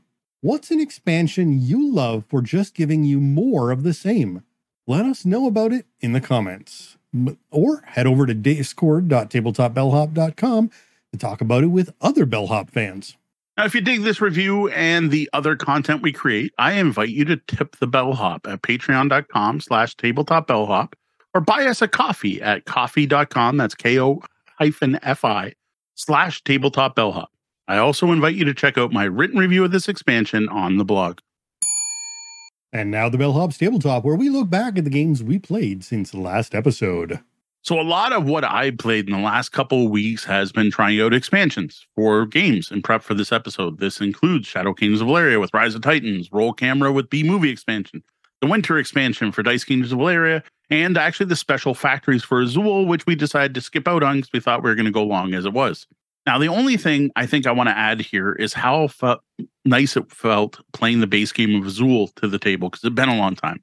I played enough of that, and it's been long enough that it felt familiar, and it was nice to sit down and play with having to review the rules. And yes, we added the expansion. We didn't do the full reveals, so we didn't get to learn how they work, but they are super simple to use, so it didn't really feel like we changed it. And they were interesting enough. And I'm sure Dee's in the background muttering, "I told you so," to herself, as Mo points out that playing games you already know is indeed fun. And saves you money to go with something we just mentioned in the lobby. Now, I did get in some non-expansion gaming as well. This included a game night with Gwen and Deanna, where we got the Castle Panic Big Box to the table for the first time. So that one's off the pile of shame, but it's still on the pile of obligation. Now, we just played the base game of Castle Panic, hoping to master that before tossing in any of the expansions, which there are multiple of that come in that box. And for those who didn't see the unboxing, it is a big box. They didn't skimp on content. And I do have to thank Deanna for spending an evening with me, sorting through everything and trying to figure out where it goes in the insert. Pro tip, if you own this, look in your box lid. I completely missed it. The box lid shows you where everything goes. And I'm like, how did they not tell you where to put this? Googled it and saw someone going, "Isn't it cool that they put it in the box lid?" And I'm like, oh. So I got to say, even then, it's still not totally clear, but props to Fireside Games for showing you how to use their insert. There we go. Now, the game, it's Castle Panic. It hasn't really changed. The mechanics of the game, the number of monsters, the dice, it hasn't changed. This is the second edition of Castle Panic Big Box, because there was an original edition. What they have done is there's a new board. It's bigger. What I really like is the board has the reference information. So when just playing the base game, you won't need the rule book. Like all the 4 different boss monsters are indicated. The turn orders indicated on there, as are all of the special tiles that come out. Now, I haven't gotten that far. What I think is going to be frustrating is none of the expansion content's on the board. But I get it. This is a big box. It's supposed to have everything. And we were playing just with the basic board. So I do appreciate that. The new artwork is awesome. It just it's better artwork. It's way more diverse, which is great to see. Like any game, I see a character that you can play that's in a wheelchair. You don't see that yet. And it's great to start seeing more of that. As for the game, it's Castle Panic. It's a hugely random, pretty simple to teach game, open information co-op game. Your ability to win is probably going to be way more dependent on what comes out where and when than your own personal skill. But that's Castle Panic. And as long as you know that going in and you're willing to embrace that randomness, this can be a ton of fun. To me, this is an experience game. This is get a big group around, possibly with drinks, get people like excited for what did we get? Oh, did we do it? Oh, did you get the red card? Yes, we got you need that kind of atmosphere. This is that kind of game, not a puzzle to be solved. Oh, now I feel like I should bring some drinks over if we're going to get that played this weekend. There we go. Maybe we can do that. Well, we'll bring it out to Chapter 2 Brewery and play a couple games. Now, Deanna didn't like it, which isn't surprising because of the type of game she likes. Like her argument against it is we lost. And we can't look back at what we did and point at anything we did wrong. Like there was nowhere we're like, oh, remember that troll? Well, we should have did this instead. We probably could have played perfectly and lost. And she doesn't like that. Well, we are definitely more Euro-style gamers who like to have that hands-on involvement. So when the gods of randomness merely decree the loss, it can be frustrating. Yeah, I totally get it. But to me, it's Castle Panic. Like if you haven't played the game, you don't get it. I'm like, it's Castle Panic. Like this is a different style of game than we usually play. This is it's a different company, like the Smirk and Dagger, the Smirk and Laughter, the kind of silly, very Ameritrash game, a randomness-based game. Now, I was really hoping to get to play this with the barbershop bar crowd, with a big group going, but I couldn't get anyone to play it, which I think this is an issue of the big box version of the game particularly. It's scary.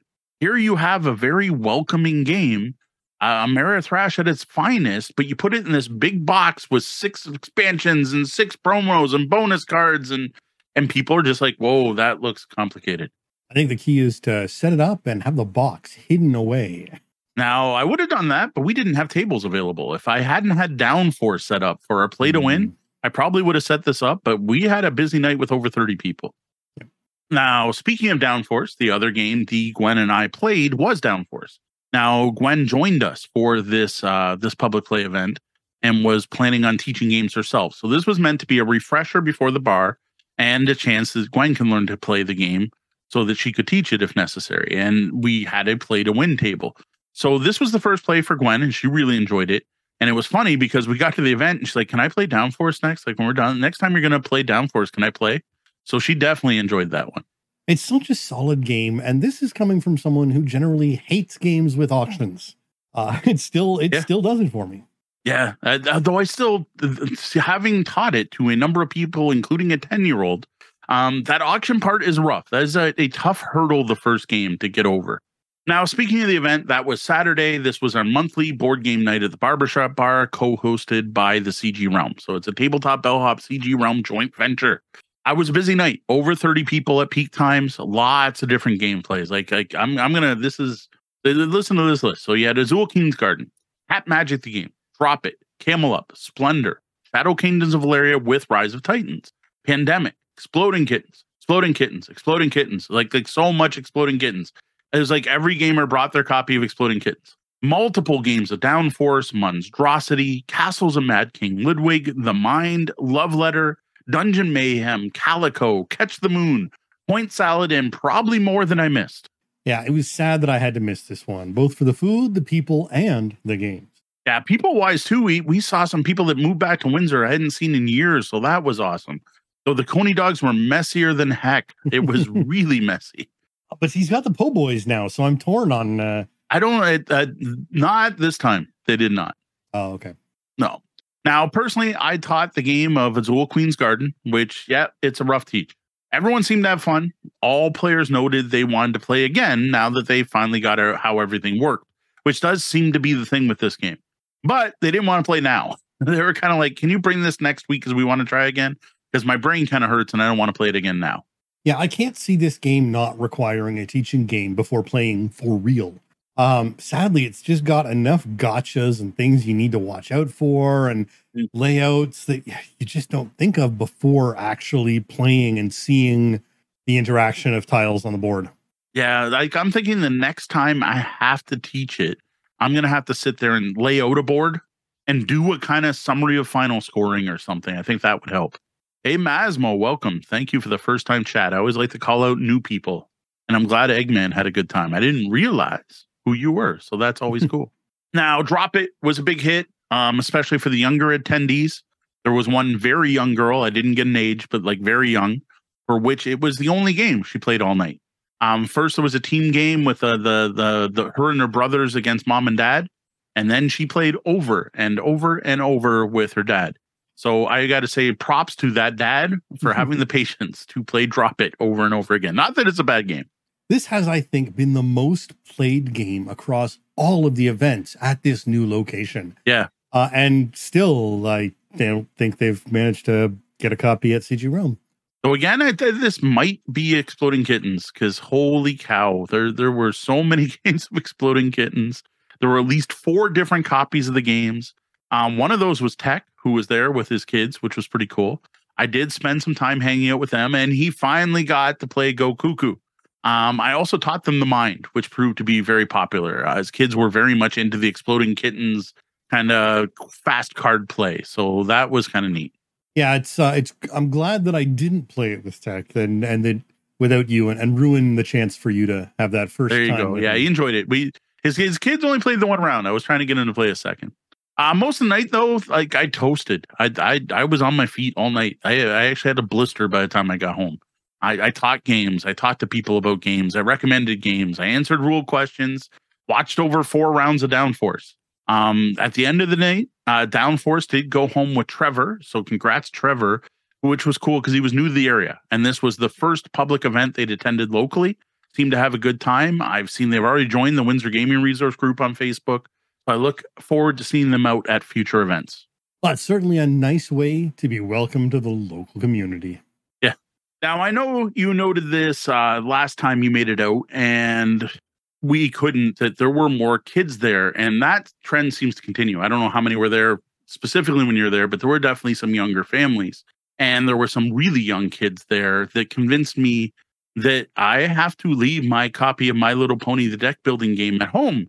The girl who was playing Drop It when I first went over to try to recommend games was walking around the barbershop bar hugging my copy of My Little Pony, whatever it's Adventures in Equestria. I always forget the full name of that one. Long game. Yeah, now that the sun is up longer, people have seen other kids enjoying themselves at these events. I suspect we will continue to have a great all ages event, and the games needed, of course, will have to accommodate that. Drop It only goes for so long. We should probably get a copy of Ghost Hunters there, maybe. Yeah, that one's these kids were young enough that would have been tough too. That would have required coaching. Like, I'm almost wondering, the problem is my kids have gotten rid of most of their like Haba games, right? Or else I'd be looking towards those. Hamster Roll, Hamster Roll. Yeah. Gwen suggested Hamster Roll, so we'll probably bring that. I did have Rumble in the Dungeon there. I figured that would be another one, except for the hidden rolls confuses young kids, at least with my kids. Yeah, that was confusing until they got to a certain age. Yep, King Domino. Possible. Yeah, that might be a good one. Like, I have to look at it. Maybe even talk to Ian and see if they have anything at the store they could bring that's for the younger crowd, or just relook around my room. Since it didn't get played at the event, I ended up bringing the My Little Pony deck building game to Brenda's on Sunday. Played a game with Brenda, Gwen, and I. We played 3 players. As noted before, the last time we talked about this, the iconography on the game is absolutely horribly small. With Deanna's vision problems now, is unplayable for her. Because this was the first time Gwen and Brenda had played, we used just the base rules, so we didn't throw the step backs in. This did make things pretty easy to win. But I will say the big difference was, having played it before, I could kind of tell you what you needed to do before it came up. So most importantly was realizing the game you played with me and Jen, that you need to get sugar cubes to overcome the hurdles. The thing you require to complete the steps of the game to finish it all require sugar cubes. And that's been confirmed. That's the thing you need to do. And the instructions don't really explain how important sugar cubes are. And they're literally the key to winning the game. So it was nice knowing that, so that I could tell people that, hey, a sugar cube generation card came up. You want to get that. Okay, we want to save up enough things to be able to go here because we'll get 3 sugar cubes. Focus on the sugar cubes and not just building your deck. Indeed. The game isn't exactly hard, but it fails to set expectations. And that makes it feel hard that first time. Yeah, we were like struggling the first game to figure out what we should be doing. And now that's a lot more clear. Well, I mean, when you add up the iconography issues, the small text issues, meaning you're having trouble reading all the different options you have, combined with the lack of that forecasting about the sugar cubes, it adds up to be a little overwhelming on that first play. Yeah, totally fair. Now, overall feelings were mixed at the end of the game. Gwen liked it. What she really liked was that it was My Little Pony, and all the cards were stuff from the cartoon. She was a little disappointed that it was only the cartoon and not from the comics. And she was also disappointed that it only covered up to season 3. So she knows her ponies. I'm assuming that's probably just living room for expansion content. Now, Brenda, on the other hand, found the management of 6 resources along with the multi-use tokens and the unclear iconography to a bit much. She was actually struggling. I felt bad for her because we had to keep correcting her as she misunderstood or misused things. And like, yes, I'm playing with the kid's grandmother and people think grandmothers don't play games. Well, Dee's mom plays games. Yeah. She is a gamer as much as we are. She loves games. Yeah. So it was a bit much for her. And that's it. This game is meaty. Like it is not a kid's game, and it is not what you expect from the box. And I was told this. We got heads up from Sarah that this was, and I still didn't believe it until I played it, I guess. Yeah, the iconography is frankly a huge detriment to that game. And on its own, just the iconography and sour my feelings about an otherwise really well-designed and interesting game. And I'm saying this about My Little Pony. I was joking about, like, before we opened the box, I was just ragging on this game. I was being harsh. And then we opened it and I realized, oh no, this has got a game to it. This is a hobby game that is brought down by some poor graphic design choices. Yeah. And like I said, Deanna won't even try it at this point. Like, there's no point. We're just gonna have to walk her through what to do on her turn. Even with the magnifying glass, some of these icons did not work. That's baffling. All right, so that's it for what we've been playing. Let's take a look at what we have coming up next. So we finally got our first package from the Mysterious Package Company. We signed up to review a game from them months ago, last year. Might have been early last year, and found out there was a serious printing issue, and they told us to hold off. Now, I fully expected to get like some kind of small box, but they sent the whole thing again. And yes, this is the game box. Unfortunately, it has my address very large on it, which I haven't had time to scratch out. But yes, this is the game box. So that showed up, and it was not like an updated component or anything. This is an updated copy of the full game. So I am looking forward to checking that out. I'm going to try to get an unboxing up possibly tomorrow. So heads up, I might be live tomorrow doing unboxings. So there is that. I am really looking forward to seeing this because the Mysterious Package Company seems to be a step above all the other escape room in a box style things that are out there. So for fans of puzzle games, this might be a big one. I'm looking forward to diving into Siege of Valeria again. This is a solo game. The latest, it was the last of the small box Valeria games that we received from Daily Magic. I tried it once, I lost badly, but I think it was mainly because I'm just there was more going on than I expected and I wasn't paying enough attention. Plus I'm hoping Sean will get a chance on it to check it out. And I've got a box to open at the end of the show, which will probably fill up some of my time. Now, the other thing we're talking about is potentially having, it seems silly because he lives here, but a Sean Con this weekend. So if we can get together, we're thinking of having Sean over for 2 days at least and just hammering a bunch of gameplays out, as well as indulging in some of the local delicacies and getting some great food. I've already lined up a couple meals just to try some new stuff I haven't had a chance to try yet. And maybe we'll get in the game of Castle Panic with a couple adult beverages at the end of the night. We'll see. One of those is going to be Disney Sorcerer's Arena. So what we're going to do is just break open the other 2 expansions. We'll get our unboxings up this weekend into next week. We'll get those up. And I think what we're just going to do is put all the characters out on the table, let people pick and choose and get to discover that. And possibly even include the kids in on that one. Yeah, absolutely. I'm looking forward to this. I'm familiar with all of the characters from the online version. Right. I'm really interested in seeing how they have converted that into the game because they have done some things and they haven't done other things. They're limited as to what they can do, and because of the very strongly different game the mobile one it does, and yet at the same time there are some definite similarities between characters and styles. Yeah, where I don't have that impact, so you'll get to hear my thoughts just from. I didn't even remember one of the characters was, so at least one, maybe 2. I don't even remember now. The other one we have is we do have the latest Valeria game. I feel like we're becoming the Daily Magic show here, which we should probably try to get played this weekend, which is Castellans of Valeria. And like, just to show complication, this was the reference sheet they had me print out because it's not clear in the rule book, which Sean, I think, has a nice full color copy of. And this is the icon reference. So yes, we have the icon reference to just kind of show. I think this one's going to be a bit meatier than these small box games we've been reviewing. Yeah, this is not a small box game. That's for sure. It is not. And then there's Castle Panic. I've seen the base game enough. I don't like twice as like I'd played it before. I played the original Jamie's copy. What I am looking forward to checking out though is what the expansion adds, which will hopefully include some more player agency. Now, I have heard from many hobby board gamers that the game becomes more of a gamer's game with each expansion.